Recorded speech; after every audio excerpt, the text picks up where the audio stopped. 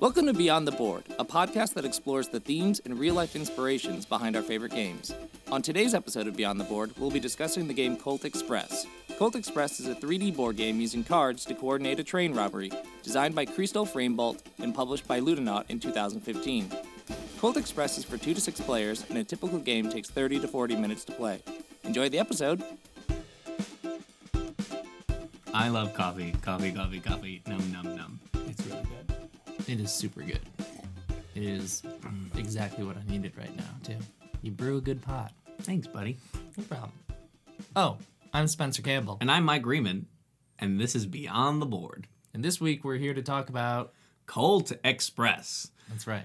I love this game. It's a fun game. It's a 3D train game. So you're not just playing on a board, you're playing on like 2 levels of a 3D train, which is really cool. Very smart of Ludonaught. But you're bandits, and you're trying to steal all the gems and purses from the people on the train. And if you're lucky enough, you can steal the loot box or the payload from the front of the train from the marshal. Yeah, you play as, well, depending on if you're playing with 2 players or multiple players, you're playing as this cast of bandits, and each bandit has a certain special ability to them that makes them distinctly different than the others. And then it's a heist planning game, essentially. It's a heist planning and execution game with a kind of a interesting twist to it, because you have a handful of actions that you can take, and these actions are anything from go up and climb onto the roof, or change cars, to shoot your gun at someone, or punch someone. And you go through these rounds where, let's say I'm playing Tuco, I'm looking at my cards, and I think, oh, now would be a good time, like, to start off by grabbing this money that's on the ground. So I'll play that card. And then Mike gets to play next. Mm-hmm. And then I'll play a card, and then... We play these cards face down. That's the fun part. Or mostly it's face down. Mm-hmm. And so these cards get, like, placed face down, and they create a deck of cards. And you have to try and keep track, because then we flip the cards over, and we play out the scene. We play out the robbery. And it's really kind of a test of your memory. Can you remember, wait a minute, oh man, what was Mike's third move? Is he on the roof right now? Should I play this shoot card? Is he on the roof? Can I hit him? Or, and you're just trying to remember. Well, instead of not just remembering, it's also trying to figure out your opponent and like what their next move is going to be. Especially if it's played a face down card, you're like, what do I think they're going to try to do? Are they going to try to move the marshal? Are they going to try to jump on the roof? Right. Do I have to be aware of that? Am I going to be punching nobody because nobody's in the car with me? And then it goes on like that until you get to the end of the train line, and then the bandit with the most money wins. But in the game, there's special abilities. You're shooting, you're stealing, you're scheming. You're being caught by the marshal if he's around, because he can move through the cars, and he can shoot you too, and he's an NPC, but at the same time moved by the other opponents, so they can screw you over.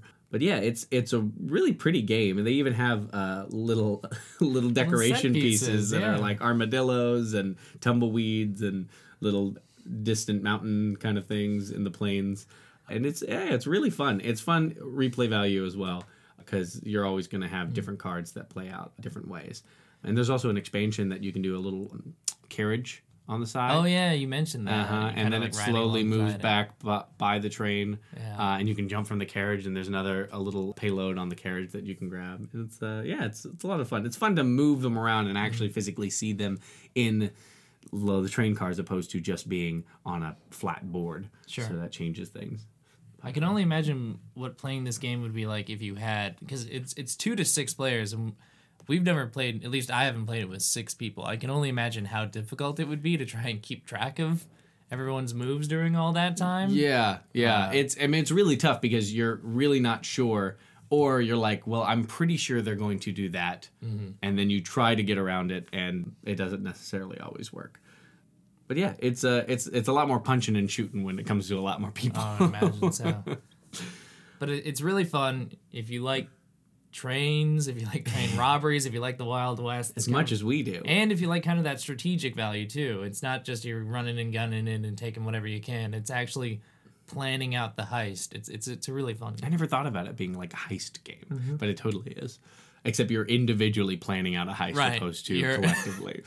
There's no cooperation here. Everyone wants their their own cut. So that's the game. Yeah, that's the game, and of course we do love the Wild West, and I think we'd love it if we are actually in the Wild West. But obviously there are themes that have created this game, and robbing a train is really the theme. And so we're going to talk a little bit about types of robberies on trains, really. Yeah, we should probably start with that. Well, Yeah. Because this is something that actually did happen. And we should also preface this by saying we're going to be talking about train robberies in the Wild West period, too, because there are even still kind of modern day train robberies, like the Great Train Robbery in 1965. There's actually one, I think, in the late 2000s that was I read about near Chicago. Yeah. Where they were robbing a train for guns. Right. And the two gangs found out about this based on the news, and they both met up at the station, and then they worked together to get the guns. And there were so many guns on the train that they couldn't carry them all back, and they got away with it. Crime really brings people together. Yeah, it does. It really does. It makes people work together, except in Colt Express. Exactly.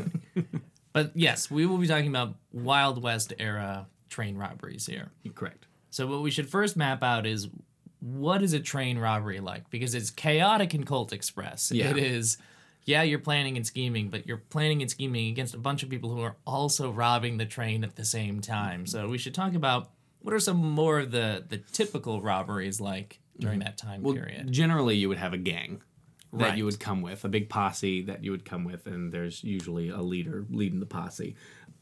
And you would all either, A, ride up next to the train while it's moving and aboard the train while it's moving, and then try to infiltrate it that way, which is kind of what Colt Express is doing with that. Right. And then as you go through, you're either robbing the actual passengers of certain items, or you're looking for that payload car and finding that to basically steal the safe. Yeah, that's an important distinction, actually, is that typically the focus was on that payload. It was on on these trains, there would be a safe car, essentially, that held a giant safe that had either payroll or currency or even just large amounts of gold.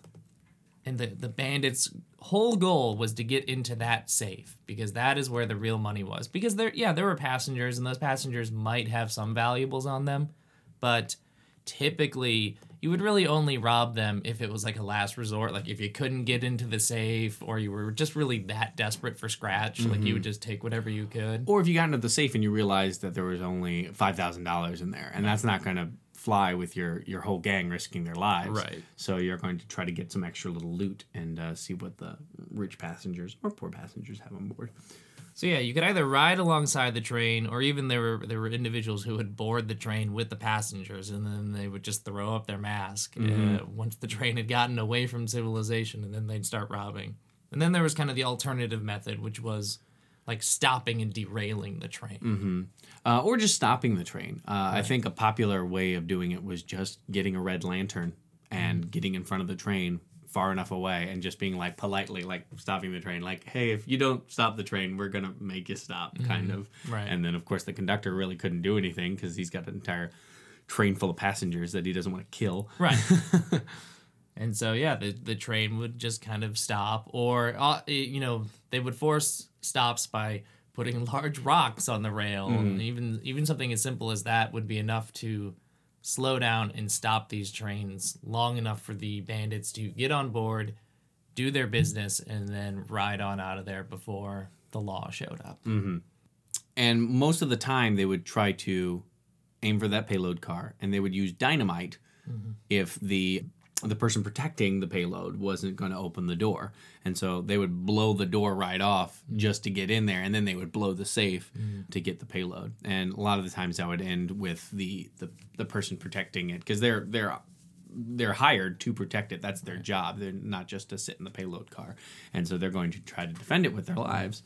And a lot of the times they die. Yeah, we'll talk a little bit more about the people who were on the other side of this A little later. a little bit later. But yeah, that's true. After dynamite had been created, that was kind of the go-to for trying to get into safes, if you could get your hands on some dynamite. Otherwise, you really just needed to persuade that person to open it up at the other end of a gun, usually. An example of somebody persuading it, and this is a perfect segue, would be Butch Cassidy. That's right. So yeah, those are the types of robberies. So let's talk about who's doing these robberies. Yeah. Butch Cassidy was one of those people. Yeah. I love Butch Cassidy.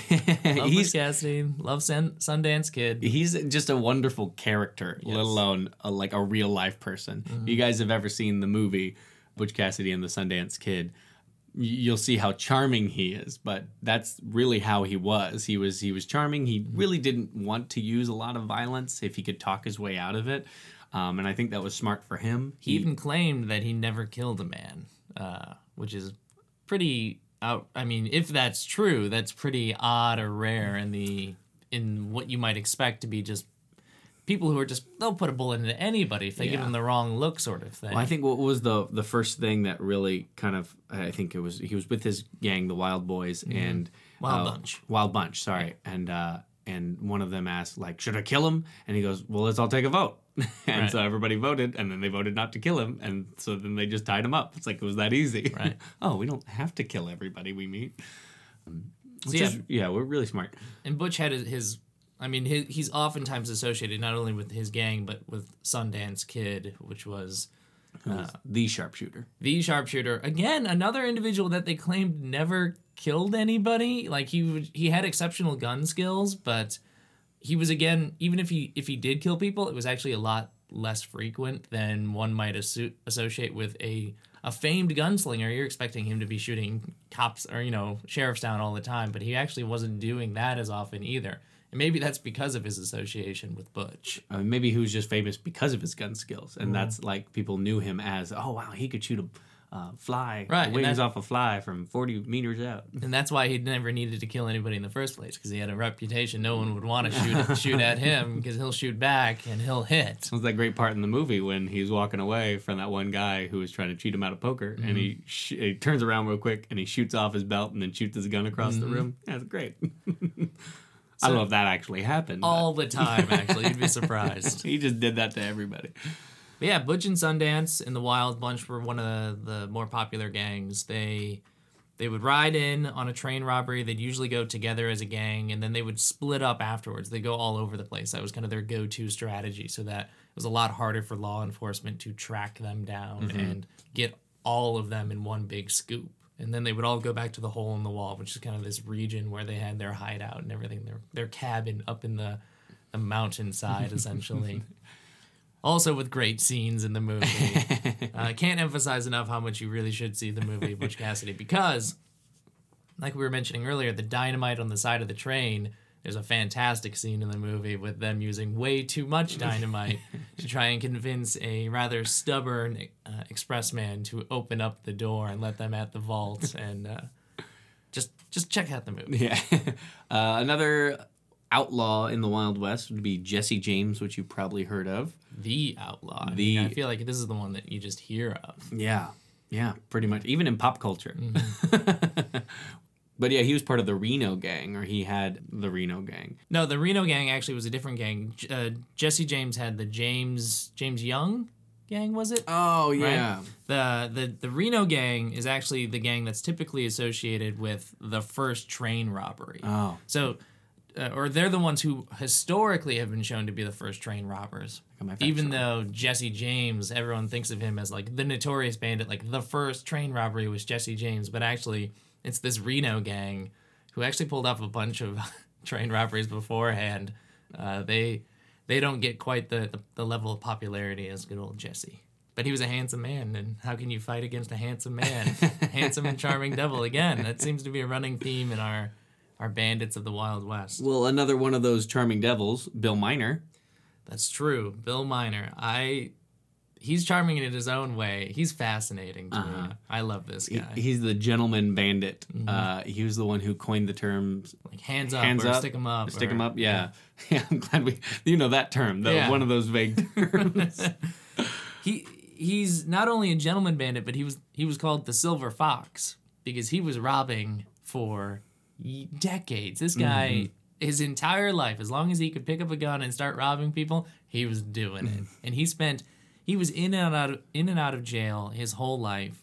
I think cumulatively he spent 35 some years in actual prison, but not in one stint, but just in a bunch of small stints. Because he kept escaping. Exactly. Yeah. He just kept getting out of there and dreaming and scheming of the next big robbery that he really wanted to pull off. Mm-hmm. But a famous thing that he did was if you ever did rob the passengers on a train, he would only rob rich men. He wouldn't rob anybody who was a working class man, and he wouldn't rob women or children. Mm-hmm. So if you were just a rich man, rich white old man probably on a train, he would basically be robbing you. Right. So he was a gentleman even in that sense. Sure. He had dreams too. He had aspirations. He actually fled to Canada for a short period of time to try and get away from all the heat that he had in the U.S., but he had dreams of going overseas into like Europe and maybe even Asia, where some of those long and notorious train lines existed, and try it. He just wanted to rob everywhere that he could. I don't even think it was necessarily a thing to get rich for him. He just just loved doing it. And so I think that's just one of the more fascinating characters of the time period. I think it's one of the reasons why he probably was so polite, because he was probably really calm when he was doing it, and very, like, there was no anxiety as far as jumping on the train, and he probably wanted to continue to do it, and you're not going to do that by killing a bunch of people. And I think that's one of the reasons why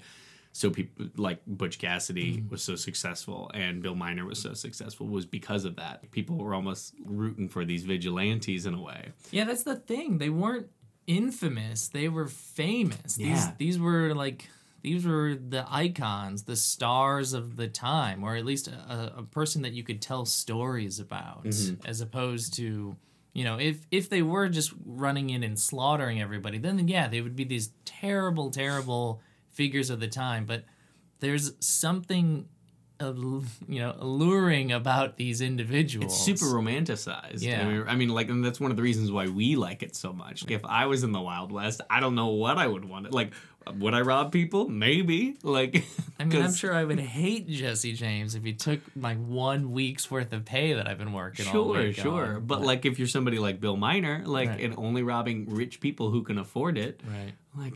I mean, what a great standard to live by, too.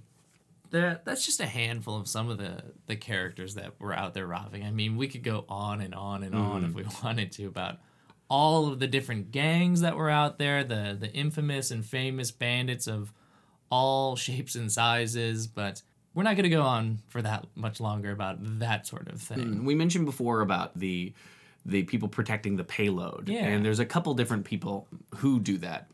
So I want to preface this by just giving you an idea, because when trains first started, there wasn't anybody to protect them because they didn't have that problem, because they were just getting around to building the tracks. By early 1830s is when they first started building the trains. By 1835, there was about 1,000 miles of track, mainly on the east side of the United States.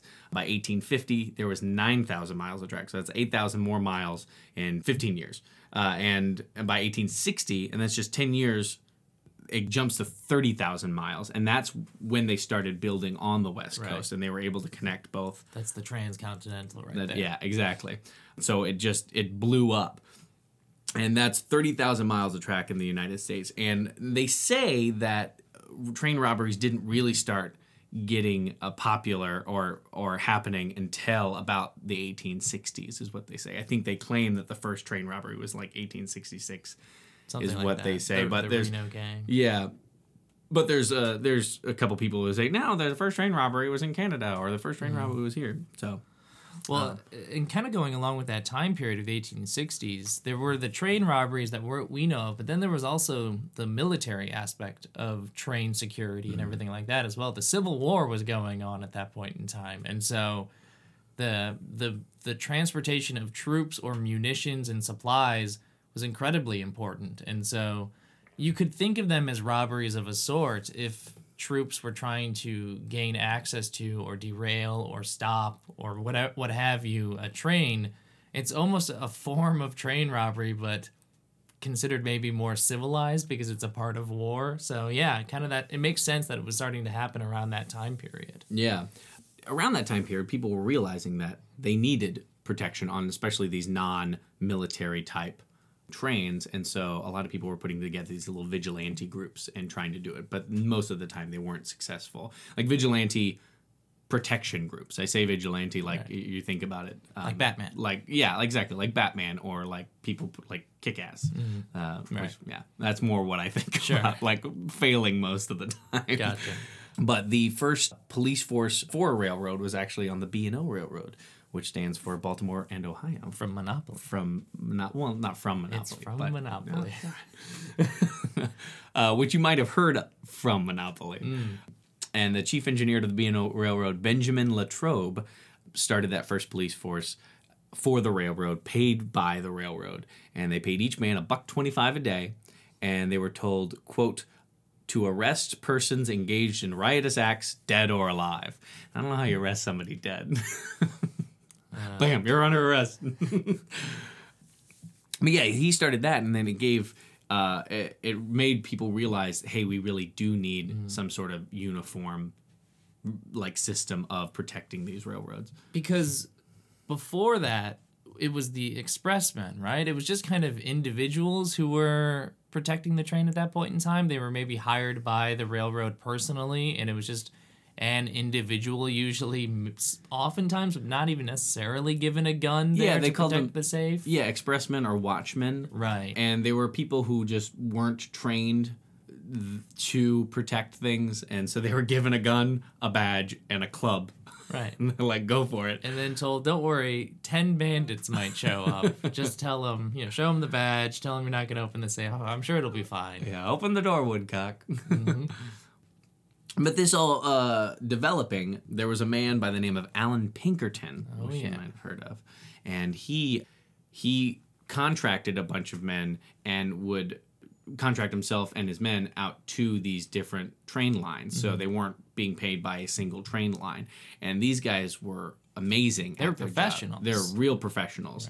Right. And they're credited with discovering and investigating a lot of the different robberies and figuring out what was going to happen next, or who ran off with the money, or even who robbed certain things. Because not a lot of the times it wouldn't be just the outlaws running up and stealing the train. Sometimes it would actually be the employees of the train line, because they had more access to the passengers and the payload car. So it's kind of both a police force and detective kind of like combination. Like they had to do some investigation work as well to figure out what was going on with these robberies. Yeah, and it sounded like that's really what they did more than anything else, is they were really investigating and trying to figure out what was happening. Because a lot of the times they would dress up like a passenger and board the train, and then just wait and see what they could see about a passenger maybe taking over the train. Or they would dress up as an employee and watch their other employees to see, okay, who's scheming, who's trying to steal from this, who's trying to steal from that, who's actually stealing even from passengers from their luggage. It's kind of like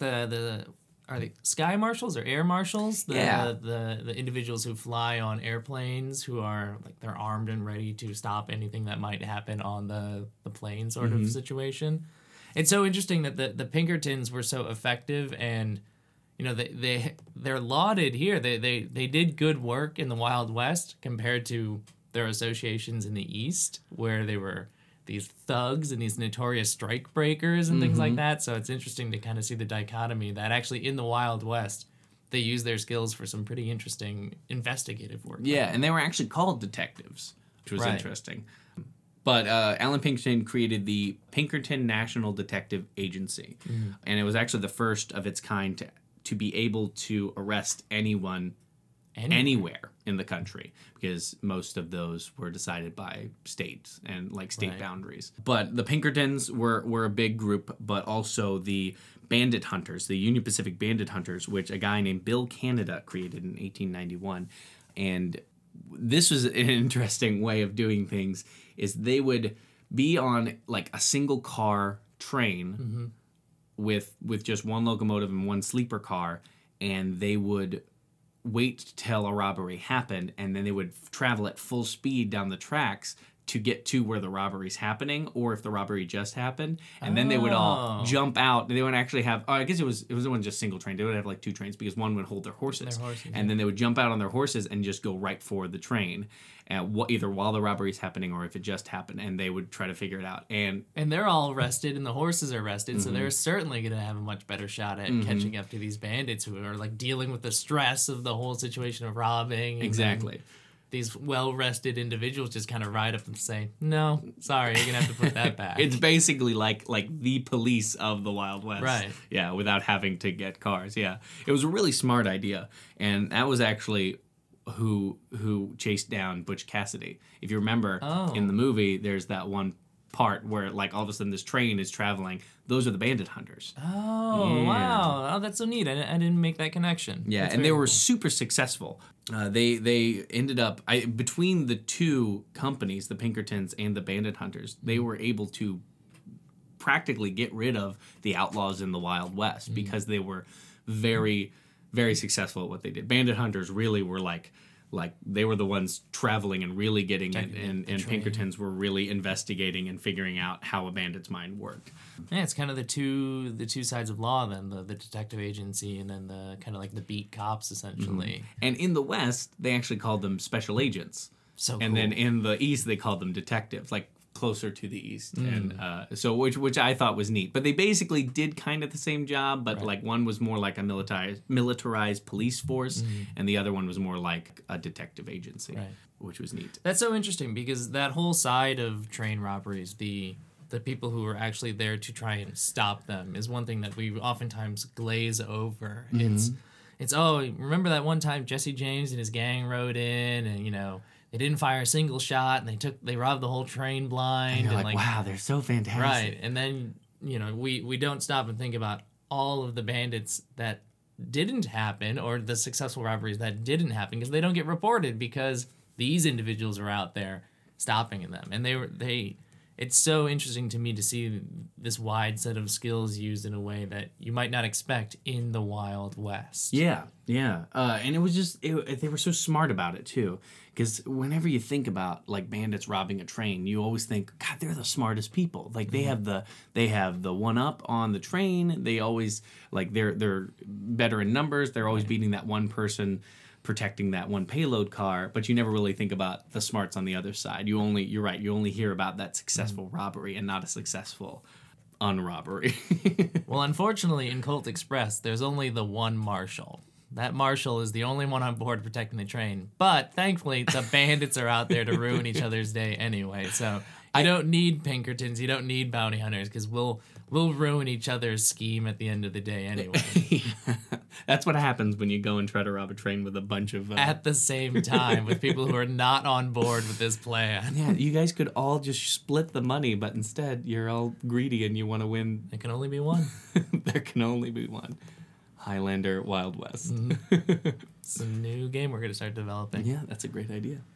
Well, you got anything else? That's all I got. I got one more thing, but the Pinkerton National Detective Agency, J. Edgar Hoover at the time liked it so much that actually directly influenced the creation of the FBI. Right, yeah. Which, because he did such a good job, Pinkerton did such a good job and trained his detectives in such a fantastic way to notice every little detail. He was like, I love this idea. And so it was like an exact copy of Pinkerton's agency. Yeah, I thought that was really neat. Very cool. Yeah, it was pretty cool.